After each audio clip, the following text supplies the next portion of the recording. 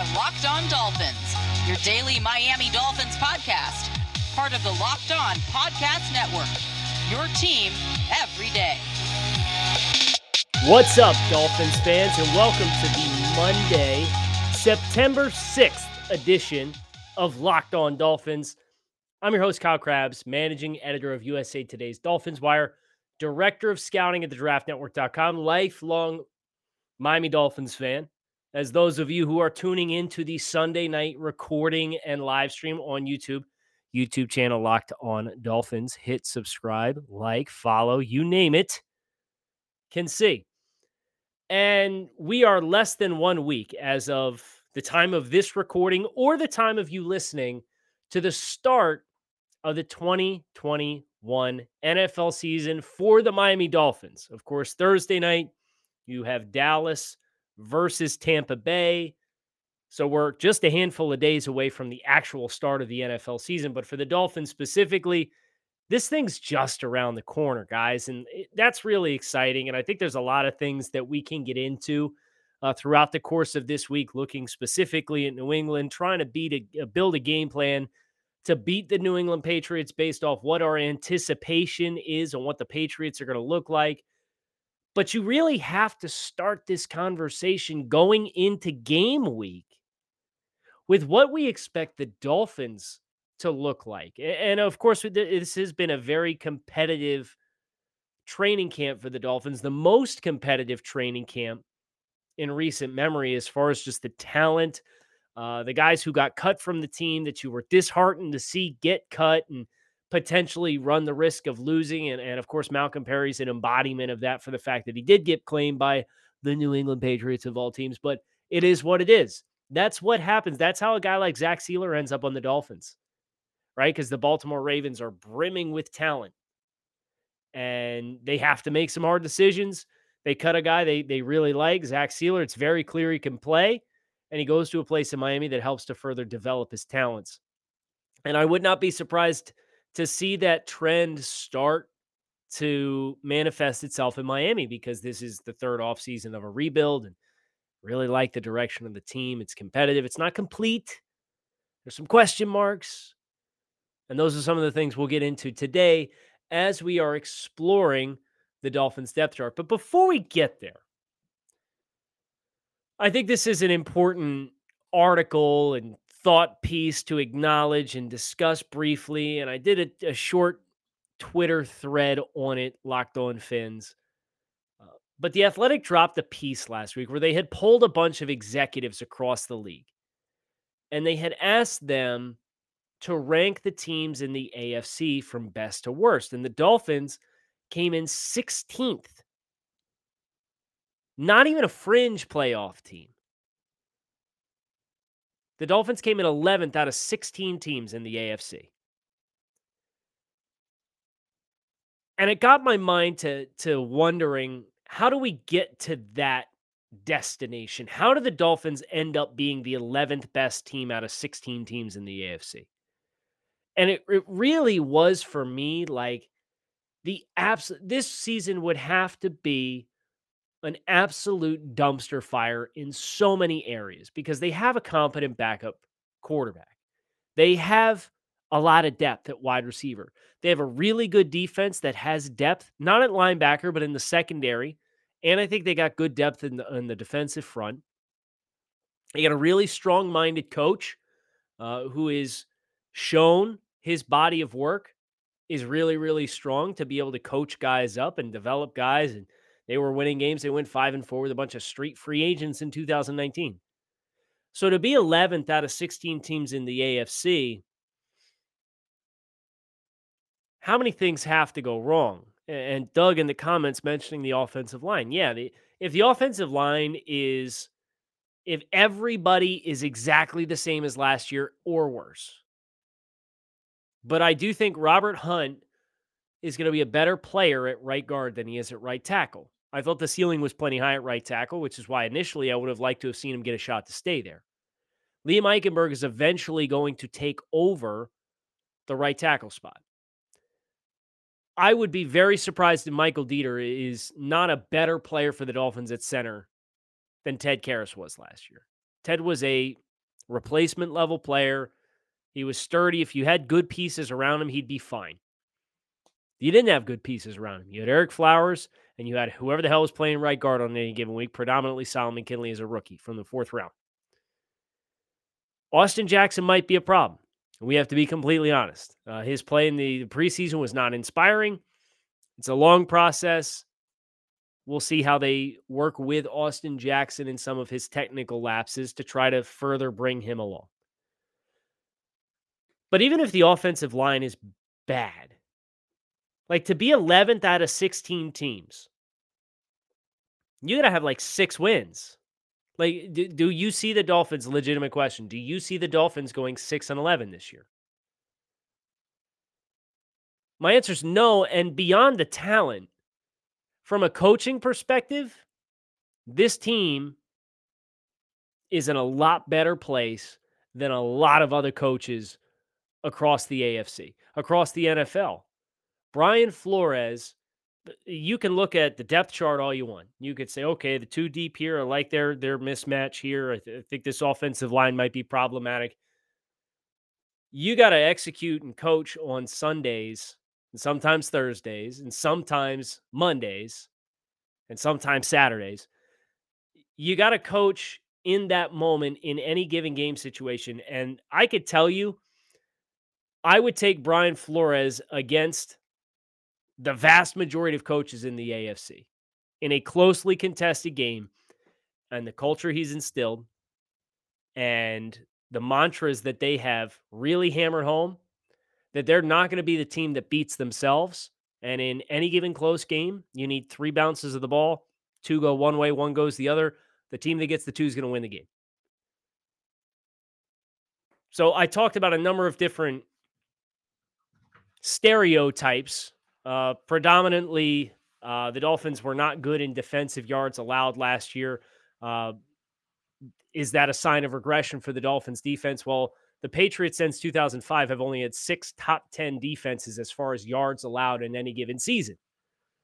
Well, you can't replicate that level of turnover production. You're right. You can't bank on 29 or whatever it was turnovers the Dolphins had and won in 16 consecutive games, and even more than that going back to 2019.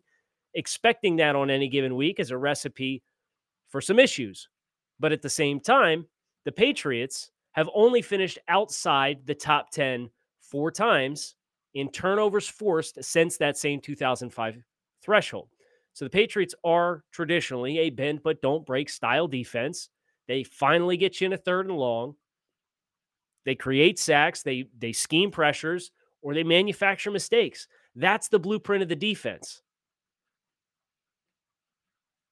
And I don't see any reason why Brian Flores, with all the success defensively he's had with the talent that has been to his disposal at this point, can't at least carry that over. Of course, statistically speaking, if you finish first in anything and you're abnormally high, you're going to expect a regression. But you should still expect that mantra and that focus to permeate through how you play the game. One of the quotes from the story from The Athletic was that the Dolphins aren't going to be able to start drives on the 5-yard line every other week like they did last year. There were 8 teams in the NFL who had an average starting field position of their own 30-yard line or better, and the Miami Dolphins were not among them. They were 9th in the NFL in starting field position at the 29.7-yard line on average out of all their possessions across the entire season. And then there's the offensive side of the ball, right? The Dolphins played in a 10-yard cardboard box for the vast majority of the year last year. A lot of nickel and diamond, a lot of RPOs. And we talked last week on Friday on Power to the Pod about some of the challenges that a very high frequency of RPO offense is going to pose your offensive lineman and your pass protection and the integrity of the pocket and so on and so forth. Offensively for the Dolphins, what did they tell you they knew they needed to get better at? Separation and explosive plays. Devontae Parker, Preston Williams, Mike Gesicki, Albert, like none of these guys created separation. So the Dolphins went out and got a bunch of quick twitch. They obviously bring back Albert Wilson from opt-out. They draft Jalen Waddle with the number 6 overall pick. They sign Will Fuller. And it's not just the separation, it's the explosive plays. Will Fuller was tied for fourth in the NFL last year in the frequency of receptions that he had and how many of those were classified as explosive plays. Jalen Waddle averaged 18.9 yards per catch at Alabama throughout his 3-year career there. He averaged over 40 yards in distance on all of his career touchdowns. The Dolphins told you what they, in their self-assessment as a team, needed to be better at. And if they get better there, even if there is some level of regression on the defensive side of the ball, this ain't the 11th best team in the AFC. There's no way in hell, other than injuries and catastrophic play on multiple levels on both sides of the ball. With this coaching, the depth of the talent, and the improvements on the roster, that this is the 11th best team in the AFC. That's my thoughts on it. Football season is back. Let's make the most of it with a better way to create your custom pool at runyourpool.com, the premier sports pool hosting service. Run Your Pool makes it ridiculously easy to run a football pool with friends, family, or office mates. They offer dozens of formats, including Survivor, Pick'em, Squares, Margin, Confidence Pools, 33, and more. Run Your Pool hosts formats for NFL and college football with 1-week games, full season, playoffs, or the Super Bowl. Unlike other fantasy sports platforms, Run Your Pool has options and settings to make it your own. You can even brand your pool for local businesses, bar, or restaurant.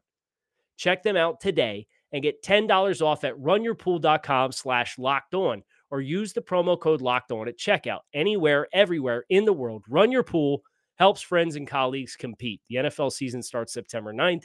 Start today at runyourpool.com/lockedon. It's that time of year, as we said. Football season's back, baby. And as always, BetOnline is your number one spot for all of the pro and college action this season. Get all of the updated props, odds, contests, including the $500,000 NFL Mega Contest and the $200,000 NFL Survivor Contest, open now at BetOnline. Be sure to take advantage of the opening day super promo. Make a bet on the Thursday, September 9th season opener between the Bucs and Cowboys. And if you lose, your wager will be refunded up to $25 for new customers only when signing up and using promo code NFL100. BetOnline, the fastest and easiest way to bet on all of your favorite sports. Your online sportsbook experts. Promo code Locked On. The next thing we're going to tackle here on the show, offensive depth chart. Noah asking, should we bring back the T-Pain fight song? No, we should absolutely not. I'll pretend you didn't ask, sir. The Dolphins' Week 1 starting offensive depth chart against the Patriots. This one's fairly straightforward, in my opinion, other than perhaps the running back position. If they're teasing this whole by committee thing, give me quarterback Tua Tagovailoa and running back Myles Gaskin in the backfield. I think that 1-2 punch gives you the biggest menu of what you want to do offensively, and that's kind of been the appeal for Myles Gaskin this entire time. On the offensive line, Austin Jackson, Solomon Kinley, Michael Dieter, Robert Hunt, Jesse Davis. If Liam Eichenberg was 100% healthy, I still don't know that he would start. You're going up against Bill Belichick, the New England Patriots defense. There's a lot of complex looks. They play a lot of games and twists up front, which is going to create a lot of challenge for communication. And I think Miami's probably going to covet guys who have seen those looks before. So Liam Eichenberg, being a rookie who spent the start of camp at right tackle and then kicked inside and played left guard and then turned around and is now back at right tackle, presumably because Solomon Kinley is now at left guard again. I just don't know that that formula has set Liam Eichenberg up for success. So I'm okay with Jesse Davis from a knowledge perspective. I'm okay with understanding they're going for the veteran play here. But I do wonder, how do you help Jesse Davis and Austin Jackson when I think both of those are subpar matchups?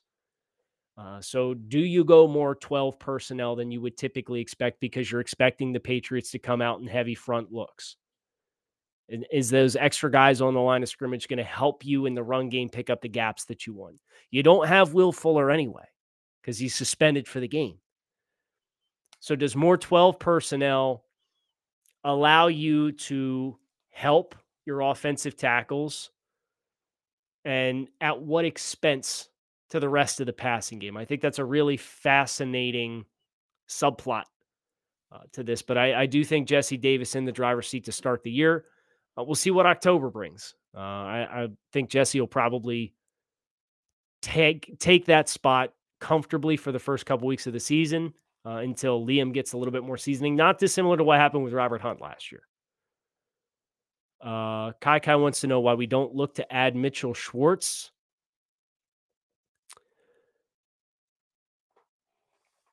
It just kind of feels like it flies in the face of what this team is trying to do. First of all, they drafted these guys to draft and develop. And I understand you're hoping to win, right? You're expecting to win. But Mitchell Schwartz was also somebody who's had a lot of tax taken out on his body in the way of injuries. And the Dolphins in the past, and this really doesn't have anything to do with this regime, have gotten bit in the past in bringing in guys who are well past the prime of their careers. And Mitchell Schwartz, very effective. But I think from a physical prime perspective and a durability perspective, we've probably seen the best of him. Now, that's not to say if somebody doesn't get injured and the Dolphins find themselves at 7-2 and Mitchell Schwartz is still out there, that they wouldn't give him a call potentially and kick the tires. I don't think so. Domi, upset. And I know the chat is in general a little upset. I said 2 and 3. Domi says, I sure hope that kind of crazy talk doesn't go on inside the team. They're not they're not talking about the first 5 weeks of the season at all. 1 week at a time, 1 game at a time, 1 play at a time. That's the mantra of Brian Flores. They're trying to go 1-0 this week. But I do think with the offensive line needing to gel and a bunch of new targets for Tua Tagovailoa, there may be some growing pains. I don't think that's unreasonable. And I don't want to sit here and pretend it's all sunshine and rainbows. I know there's some people who think I take a very overly optimistic approach on the team, but I try to be grounded. And this is one of those things where I just kind of look at some of the moving parts, and I'm hopeful Miami can hit the ground running. I would love to see them win every game, but the first 6 weeks of the schedule are tough. Now, I look at week 7 and onward, and I think the schedule sets up beautifully for them to make a run like they did last year. I just don't want them to go 0-2 in the AFC East like they did last year to really dig themselves a hole that they really couldn't get out of. Pass catchers. We obviously had 5 offensive linemen, quarterback, running back, so we need 4. Gesicki, Parker, Waddle, Albert Wilson. I think those are the guys that I would tab. And your number 1 rotational player there is Durham Smythe. We kind of teased that talking about some 12 personnel, and sounds like Adam Shaheen's banged up a little bit, so it's kind of hard to get a gauge on how available he's going to be, how reliable he'll be. And without Will Fuller, you're really going to be relying on Albert Wilson. But it sounds like he's going to be ready to go. There was promising reports on that last week as far as his interviews and availability, and talking about him being ready to go and push and play on week 1. So I don't think there's any surprises on the offensive side of the ball if I were to look at my personal projection on what to expect, other than Jesse Davis at right tackle, even though we all want Liam Eichenberg there, and Myles Gaskin being the guy that I would probably favor at this point in time to take those primary ball carrier snaps. Let me know if this sounds familiar. You got one device that lets you catch the game live, another that lets you stream your favorite shows. You're watching sports on your phone, and you've got your neighbor's best friends log in for the good stuff. I want to tell you about a simple way to get all that entertainment you love without the hassle, and is a great way to finally get your TV together. It's called DirecTV Stream, and it brings your live TV and on-demand favorites together like never before, so you can watch your favorite sports, movies, and shows all in one place. That means no more juggling remotes, no need to buy another device. The best part, there's no annual contract. So get rid of the clutter and the confusion and get your TV together with DirecTV Stream. You can learn more at directv.com. That's directv.com.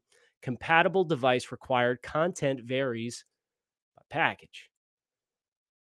If you've listened to this podcast for any amount of time, you know about the affinity that we have here on Locked On Dolphins for Built Bar. Built Bar is a protein bar that tastes like a candy bar. These things are high in protein, high in fiber, low in calories, low in sugar, 100% chocolate on all of their bars. They got 10 delicious flavors to choose from. So no matter what kind of taste buds you have, Built Bar is going to have something for you. And no matter what your needs are, whether you need something to grab and go, something post workout, something to replace a meal throughout the course of the day, delicious snack, you name it, Built Bar can be it. And right now, you can visit BuiltBar.com, use promo code LOCK15 to save 15% off your next order. That's BuiltBar.com, promo code LOCK15 to save 15%.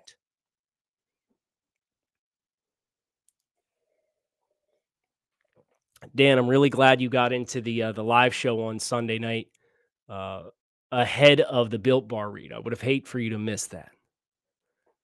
Couple more questions here on the live stream.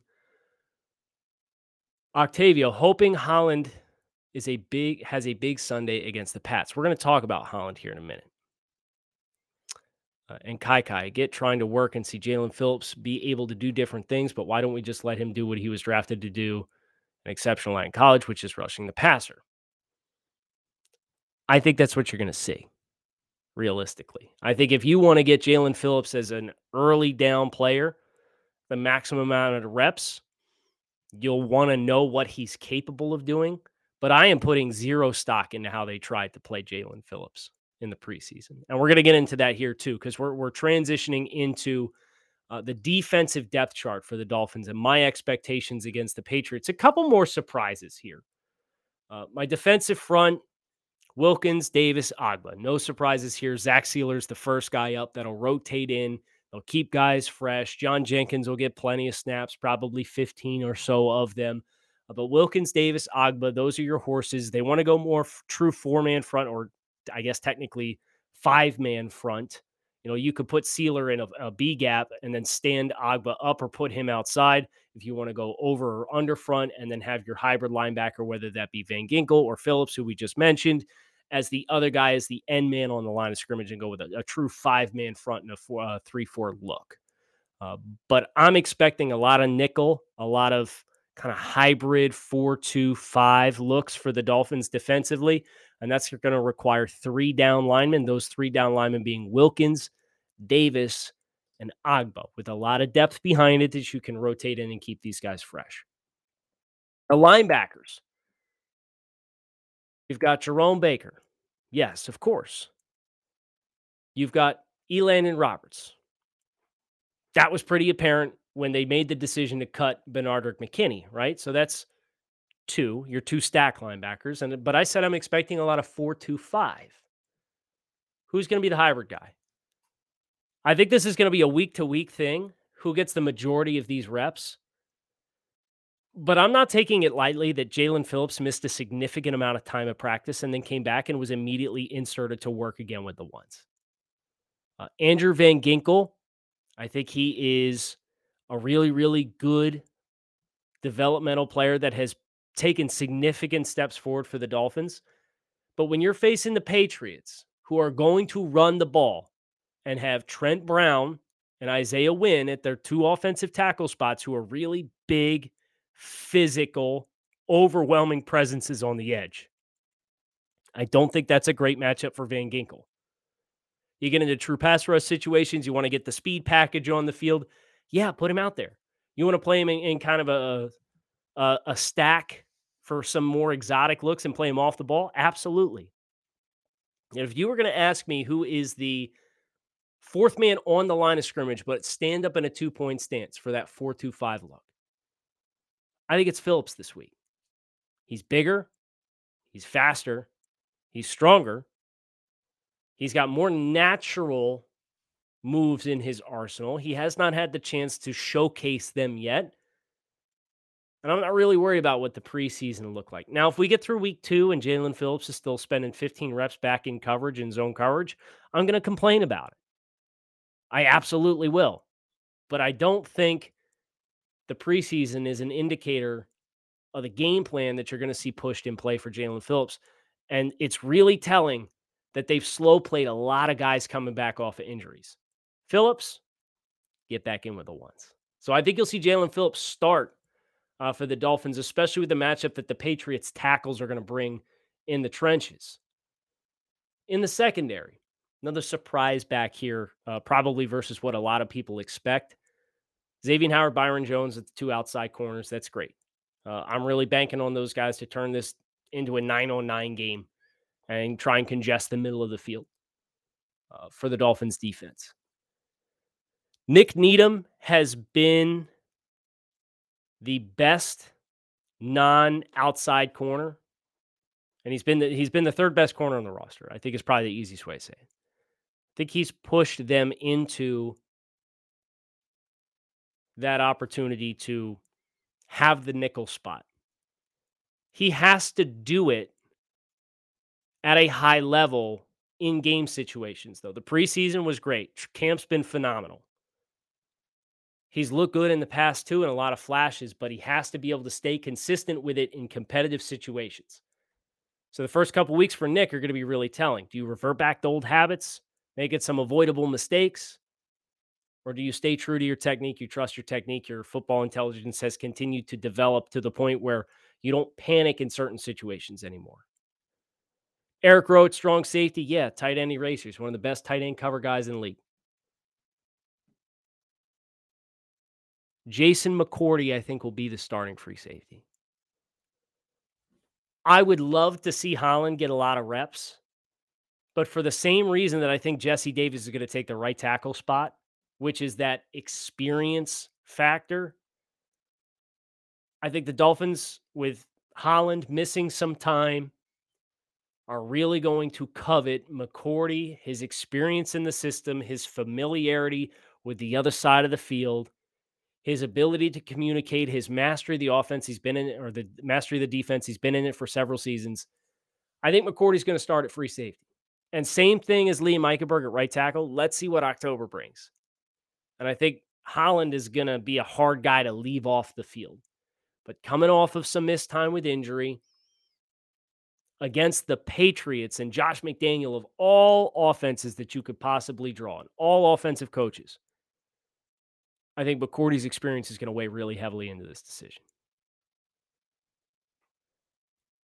So those are some of my anticipations for the Dolphins depth chart. We'll see how wrong it is when game day rolls around. But the rest of this week is going to be dedicated to the Patriots-Dolphins game in week 1. Looking forward to that.